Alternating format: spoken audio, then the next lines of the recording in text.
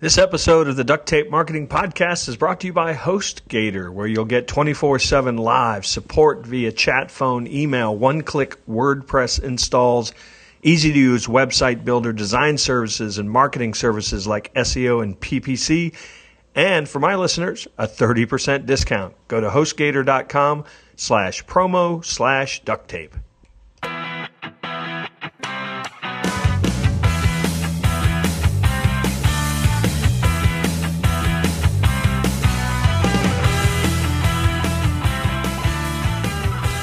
Hello and welcome to another episode of the Duct Tape Marketing Podcast. This is Jantsch, and my guest today is Marcus Sheridan. Some might know him as the Sales Lion.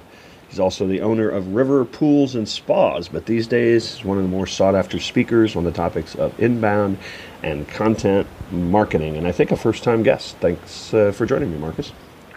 John, it's my pleasure, man, and I'm excited to be. I've been a follower of yours for a long dang time, and we share so many philosophies, so I'm thrilled to chat about it today with your listeners. Yeah, and you're one of those folks, I think, that has, as I've been doing this for a few years, you see people come and go, and you certainly are one of those folks that was on, the outside of some of that kind of circle looking in as you were getting started, and I would say you're probably at the top of the ranks of the folks that go out there and do that speaking stuff these days. So you've accomplished quite a lot, my friend. Well, thank you for that. And, it took a lot more effort than swimming pools did to get to the top of that space. I'll tell you that. It's two different worlds. I thought I was going to be able to come into the content marketing realm and that things were going to happen as easy. And that's when I really, I talk about this thing. It's been talked about in different circles. There's this thing I call CSI, which is the Content Saturation Index of an industry, Yes.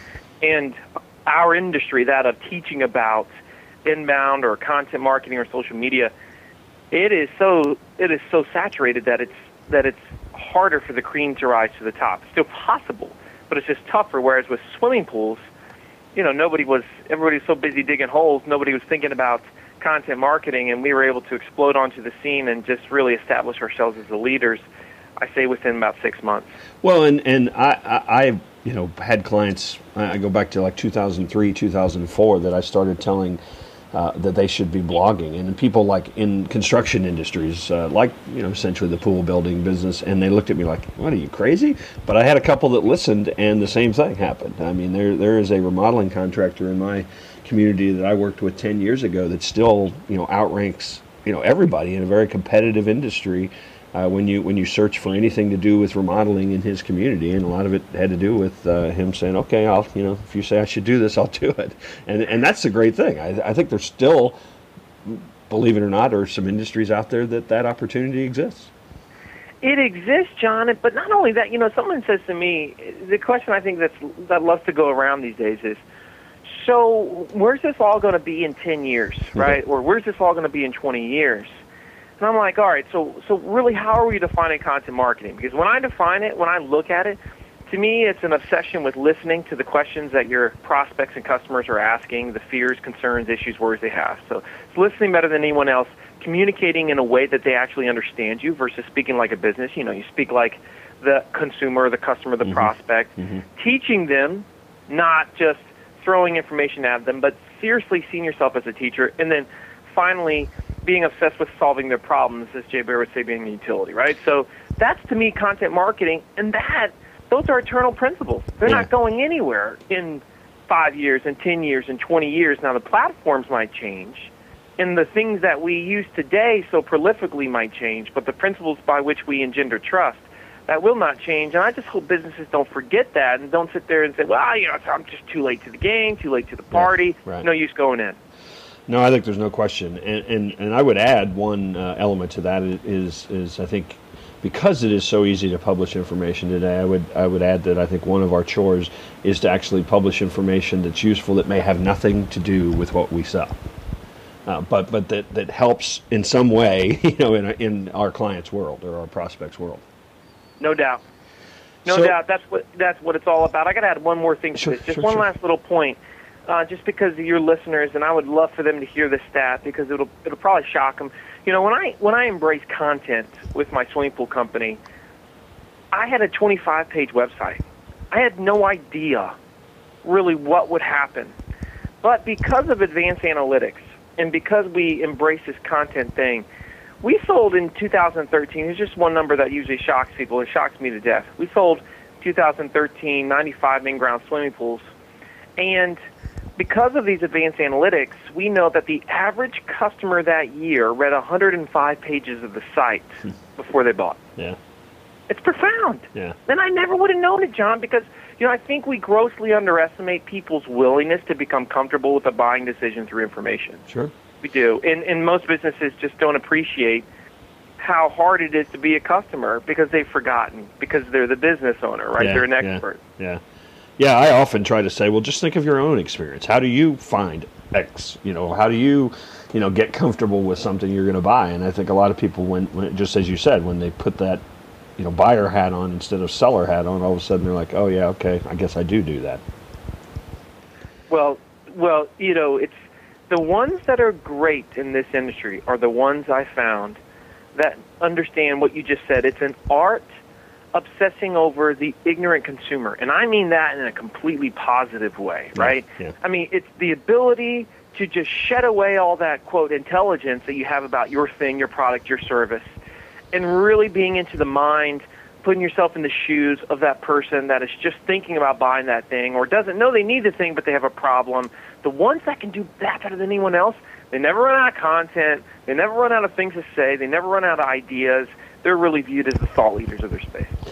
Yeah, in fact, I often, when people come up to me, particularly when I'm speaking, about this topic, and they're like, well, where do we get new ideas for this? I said, well, just go look. Especially the best are when, a company said, okay, this person in marketing is our content person. And of course, that person knows nothing about the product, about the problems, about any of the issues, but they're supposed to write all the content. And so a lot of times those people will come to me and say, I can't get the engineers to write. I don't know. And I said, just go look at their sent email. They've probably answered, 473 blog posts just in things that they've sent to customers and to prospects. Love it. And I think that's I think and that's a lot of what I want to talk about today, because you've been talking about I've been preaching for a long time that content is not marketing's job. I mean, I think it's maybe started that way, but I think then once we realized how hungry the consumer was and how necessary content was in the customer journey, I think people started, some of the smart people, and I know people you advise, started realizing that content is everyone's job. So, how do we get that word out in a way that is both practical and usable for, the 20-person firm out there? Well, it's a great point, because here's a couple major issues, all right? So I would say if there's the two biggest issues in this space right now would be, number one, I can't get the buy-in that I'm looking for. That's number one. Number two is I don't have enough content. And it's a crying shame if you look at both of these. Mm-hmm. Because, here's the question that I love to ask, John. I know you've asked this same thing before. So I'll be in front of a group of entrepreneurs or business owners, whatever, and I'll say, how many salespeople do you have? And somebody will say 10 or 20 or 30. Let's just say they have 10 salespeople on their team. I'm like, okay, so how many emails on average each day does that salesperson send out? And they'll say, 20 emails a day. And I'm like, okay, so of those emails, of those 20 that they send out, how many are answering a question, an issue, a worry, a concern, etc., of a prospect or a customer? And they'll say, at least 10 of the 20. Sure. And so if it's at least 10 of the 20, what I just heard from that person is they've got 10 salespeople that at least are sending out each 10 emails a day that are answering a customer's questions, issues, worries, etc. It's almost like they're saying, I'm writing, Marcus, 100 blog articles a day, but you see, I'm just throwing it away and never using it again because it's getting lost on this thing called email. And it's a crying shame. What would happen if every time, as a culture of your company, if every time somebody in sales or engineering or whatever the department is had one of those types of questions they were sending out to a lead, to a prospect, to a customer, what would happen if somebody in marketing was BCC'd, or if there was an email specific to it, like blog ideas at yourcompany.com for email. Yeah. That is something that we have done with a lot of our clients. It's unbelievable, John. And then all of a sudden, you never hear them say, we just don't have enough content. And like you said, I think that if salespeople are still living in 1995 and still thinking that they control this whole deal and do not understand the reality that, hey, 70% of the buying decision on average is made before they even talk to the salesperson, if they don't get that, we got a problem. Yep. And the only way we're going to help them get that and then help them see what their role can be in marketing and see why they should and must be in marketing, that it should be almost a combined effort. Well, clearly it should be. We got to eliminate the silos. What I find is you start with a workshop. That should be mandatory. If any company's going to do content marketing, you should have an all-hands-on-deck workshop where they get the what, the how, and the why. They see the entire vision and what their role is going to be, what this whole content marketing thing is. And then you have somebody in place like a content manager or serves as a content manager that is the organizer, that is the catalyst, that is the interviewer, that is the reporter, that is busy getting all that information out of the heads of those subject matter experts and getting it on the screen, in text, in audio form, in video form. Yeah, I think you hit on a word. I've been certainly saying this for a long time, that content is not a department; it's culture. And I think that's what has to happen is people need to realize. I mean, the CEO has a point of view that should be heard. The head of engineering has a point of view that should be heard. And in the buyer's journey, I think in many cases they need to interact with all of those points of view. And I think that's when companies start embracing that content is everyone's job, I think they start producing the most useful content possible. Well, with river pools, it's interesting that you put it like that. And, with river pools, when people used to ask me, when I was just a pool guy before I became a marketing guy, they were like, so what do you do for a living? I'm like, oh, I install fiberglass swimming pools, right? That's what we did. And then when I really understood content marketing and we exploded and everything changed, I realized that when people would ask me that question, it changed to when someone said, Marcus, what do you do? I would say, well, we happen to be the best teachers in the world when it comes to fiberglass pools, and we install them as well. And everybody in our company understands that philosophy. Yeah. And so they know that if somebody asks them what they do, what we want them to say and think and feel is we teach people about fiberglass swimming pools. Now, I might happen to be a service tech. I might happen to be an installer. I might have to be an excavator driver. I might be the manager, whatever that thing is, but we're all teachers. It is a philosophy that permeates the entire business. And it's amazing when somebody wears another hat and another title and they realize, yeah, I do have something to say. A lot of people on your team would love to give valuable information to the world and would love to be a teacher. They just never been given the mouthpiece. And once they're given that mouthpiece, many of them take it and run. It's beautiful to watch. Yeah, I think that's absolutely true. I think what you're hitting on, and quite frankly, is teaching an organization that embraces this is the easy part.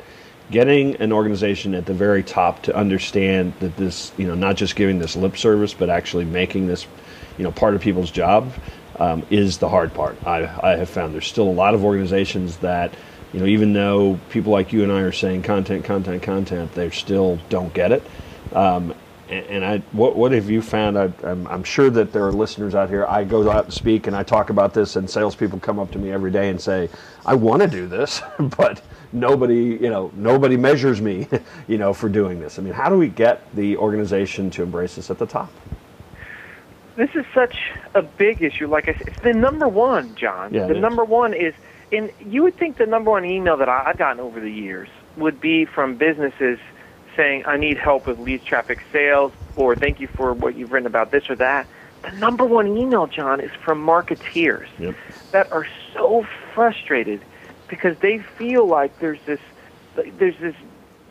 gold at the other side of that rainbow called content or inbound, whatever you want to call it, but yet nobody's willing to look across the other side. It's pretty unfortunate. So how do you do it? Well, this is, to me, the essence of workshops, but also it's the essence of true persuasion. And we're almost going to step, to understand this, I think it's important to step out of content marketing, quote, unquote, per se, and really get into psychology. What people first have to understand is everybody wants to feel like they discovered America. Everybody. And so nobody wants to be told that there's this country called America. They want to take the ship, and they want to discover it, and then they want to tell everybody else, hey, look, there's this country called America. Now, it sounds silly, but it's incredibly true. It's no different than if a CEO happens to run across a book about content marketing versus hearing it from one of their team members, say from their CMO.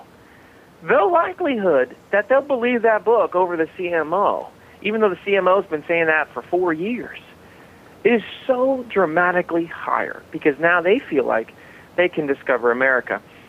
When we do workshops, and there's a lot of things that I wouldn't say that we are the best agency at very much in terms of this or that or whatever. But one thing that we do very, very well, one thing that we've had an incredible amount of success with, is we have probably taught as many workshops on content marketing as any company in the world, is my guess, over the last 18 months, 2 years. And we've converted an amazing amount of hard-headed CEOs, management, and salespeople over to the side of, yes, I do need to be more transparent, I do need to be more honest. But like you said, the whole key is they have to have this ability to look into the mirror. And they have to understand first how they use the internet. What are the questions they ask? And you can't, see, that's just, I've got this, and this is what's crazy. One thing that I do now, John, that I've been doing for a little bit over a year is I've been teaching agencies, marketing agencies, companies, how to give workshops. Mm-hmm. And this all started when I taught a class on what should be in a workshop, okay, at HubSpot's big conference called Inbound. And as I was teaching that session, people, I could just tell they were enthralled with, because they were having this problem of getting the buy-in, having slow movement. In other words, they would sign up a new client, and the retainer would start slow. They would get resistance. They weren't getting the buy-in. And so a great workshop that establishes this culture of content early, gets all hands on deck, everybody understanding the what, the how, and the why, everybody understanding their role, it can be absolutely magical. But unless you ask the right questions, and that's why I took the time to formulate every single question that I ask in a workshop, and verbatim, word for word. And once I read it, I said, oh my goodness, because it's over 100 set questions that I ask every single time. Now, it's fast, but the point is every single question is leading the listener, the audience, to sit there and reflect upon their current behavior. And once they are able to reflect on that, they arrive to the conclusions before I have to say them. That's the hard part. That's what most agencies don't do. That's what most, it's like oftentimes you want help with blogging, you send out an email to your team that says, hey, we need you all to be blogging. Nope, that doesn't work. You cannot do that because they don't understand the what, the how, and the why, and they haven't discovered it for themselves. You just have to help them discover it for themselves. Well, and I think that you have to overcome entrenched habits, right? The CEOs come up with the idea of the week 5 times, and in the last 6 months. And I think another thing, obviously, it can't be just the workshop. It has to then be a process. It has to become a habit. You have to mean it.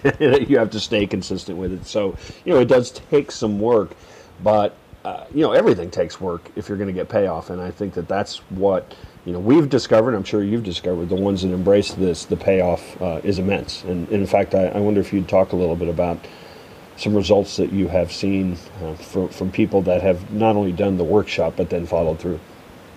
So yeah, let me give you a couple things. And one, just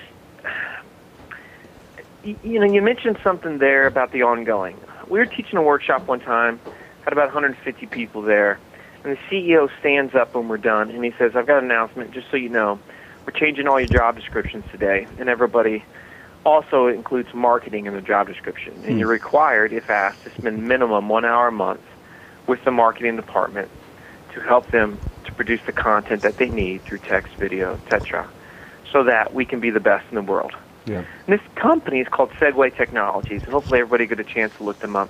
Now, Segway Technologies was getting about 2,000 visitors to their site exactly 2 years ago per month. All right, they're not a seasonal business, and so they do web app development, a lot of B2B, very customized stuff, right? And we did that, and they embraced this philosophy as teachers.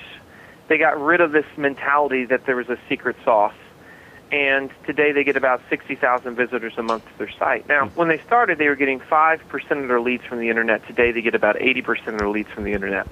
And I literally got an email recently from the CEO, and he was joking. It was a funny email, but he said, "Hey, Marcus, I'm mad at you. We're getting way too many leads, and we can't nearly keep up with them." And that's never a problem that they had before. Let me give you another one. There's an amazing company I hope everybody can check out called Health Catalyst. Now, what's unique about Health Catalyst? Extremely niche, because what they do is healthcare analytics for hospitals. All right, this is a growing space. It's a big time. This is going to be a big time thing. Now, Health Catalyst's problem was twofold. Number one, their two biggest competitors were these two little companies called IBM and Oracle. So they had to go against them for all of these hospitals. Also, their subject matter experts in this space are doctors and nurses. Now, how many doctors and nurses have the time to help produce blog content, videos? Of course, the answer is no, until they actually value the thing, until they also see themselves as teachers, they understand the mission of the company. Well, to make a long story short, we had our workshop. All the doctors were there, the subject matter experts were there, everybody bought in, and we started producing content, more honest and more transparent content, mind you, than anybody else in that space, certainly better than Oracle, IBM, and the others were with the healthcare analytics space. By the end of that year, we had signed Partners Healthcare and Kaiser Permanente, two of the biggest dogs we could have signed.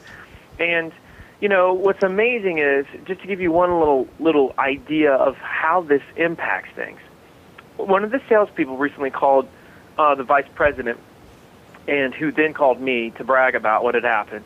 And he said, "Marcus, my salespeople are freaking out because we just closed a deal, and it took 5 months." Now, to anybody that's listening, that doesn't sound significant until you realize that it used to be their average deal time was 18 months, and their average deal is between $4 to $5 million.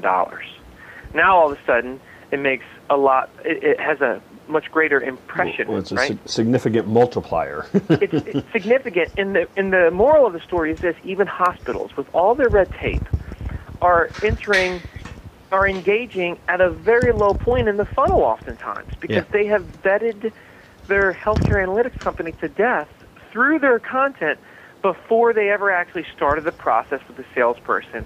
That is the thing I think everybody has to remember and has to embrace. And then just with river pools, we were going to go out of business. I was going to lose my home. My two business partners were going to lose their home. Almost every single night for 2 straight years, around 11 p.m., midnight, John, I sat there. I had heard a question during the day about fiberglass pools. I said, how can I answer this as unbiased as possible, as honest as possible? And after doing that, today we're the most trafficked swimming pool website in the world. We'll get 500,000 visitors a month this summer. And, we're turning now from just installing pools to becoming a manufacturer as well.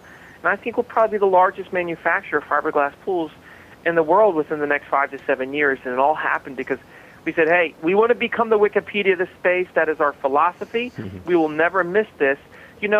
When you say a culture, John, I think it's like payroll, man. Nobody's ever said, well, if I get a chance today on Friday, I'm going to take care of payroll. You just do it. You don't think about it. And the greatest companies at content marketing have a payroll philosophy. They do it. They don't think about it. Hook, crook, hurricanes, natural disasters. They don't let it stop them. They get the thing done. Well, and one of the things we found is in companies that embrace this, then they start taking an editorial approach. And so where I think people get in trouble is they wake up on Monday and say, what am I going to write about? But if you realize how important this is, you start planning 6, 8, 12 months out, maybe even what you're going to write about. And all of a sudden, now you can start delegating it. Now you can start planning. Now you can start getting guests that can appear at different times. And I think that's the secret to making it not seem like such a Herculean task. Wonderful point. In every workshop we do, we divide into teams, and we have a contest to see which team can come up with 25 questions that they get all the time from prospects or customers first. And we do this, and we've never come up with, as a group, in all the workshops, whether there's a few people or many, we've never come up with less than 100 total questions in 30 minutes. It's never happened before. And if somebody just produces 2 pieces of content a week, that's enough content for a year. I mean, that's like an editorial calendar that you just made up, and you did it in 30 minutes. I know you've done that exact same thing before, and I think we overcomplicate this. What should we write about? In fact, it's the simple things that oftentimes move the needle the most. Yeah, and I love your focus on questions, too, because there's a really good chance that if 4 customers ask that question, there's 400 people out there wondering it. Absolutely, 400 people searching it. They're certainly, asking when they come to your website. To me, it comes down to questions, and also, which is kind of the same thing, fears. The story I love to share to people is the story of CarMax. CarMax 15 years ago, which is the largest used car dealer in the United States right now. CarMax 15 years ago said our industry screwed up, and that was the best thing they ever did. They admitted that their industry was totally screwed up. And then they said, why do people hate buying used cars? And they literally listed all the fears that people have. And they said, well, okay, biggest fear is they hate to haggle. They don't like that whole buying experience. Yep. And so what do? They got rid of haggling. And the next thing they said, well, next biggest thing about a used car is they have buyer's remorse. People get they'll buy a used car and they're like, this is stupid. So now they have a 5-day money-back guarantee. Next biggest fear is that they're going to buy a lemon. And so then they came up with this incredible inspection system that you actually have to watch when you're a first-time visitor to their store. You have to see how they go through this incredible inspection that's CarMax quality certified, right, to make sure that it qualifies for the lot. And so by the end, almost all your fears are eliminated, and that's why CarMax right now sells thousands of cars a month without people actually test driving the vehicle. I mean, it's ridiculous. Yeah, I've bought and sold for all my kids. I've bought and sold my cars there. It's great. I mean, and you talk about buying it, but selling it too. You walk in, they say, here's what we'll give you. I mean, they've eliminated your fears, Exactly. And so your trust is through the roof. I mean, I think ultimately you're in the exact same business as I am, and every B2B is in the same business as B2C. It's a business of trust. Mm-hmm. Who can engender more trust than anyone else in their space?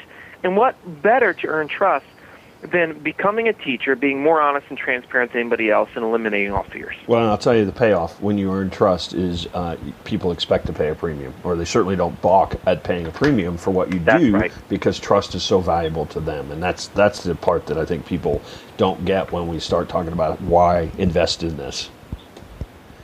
That's exactly right. Hey, Marcus, thanks for joining us today. Where do you want people to go to find out more about you and what you're up to? Well, I've got a little podcast that a lot of people like. It's just me just going off on crazy diatribes by myself and talking to myself late at night. It's called Mad Marketing.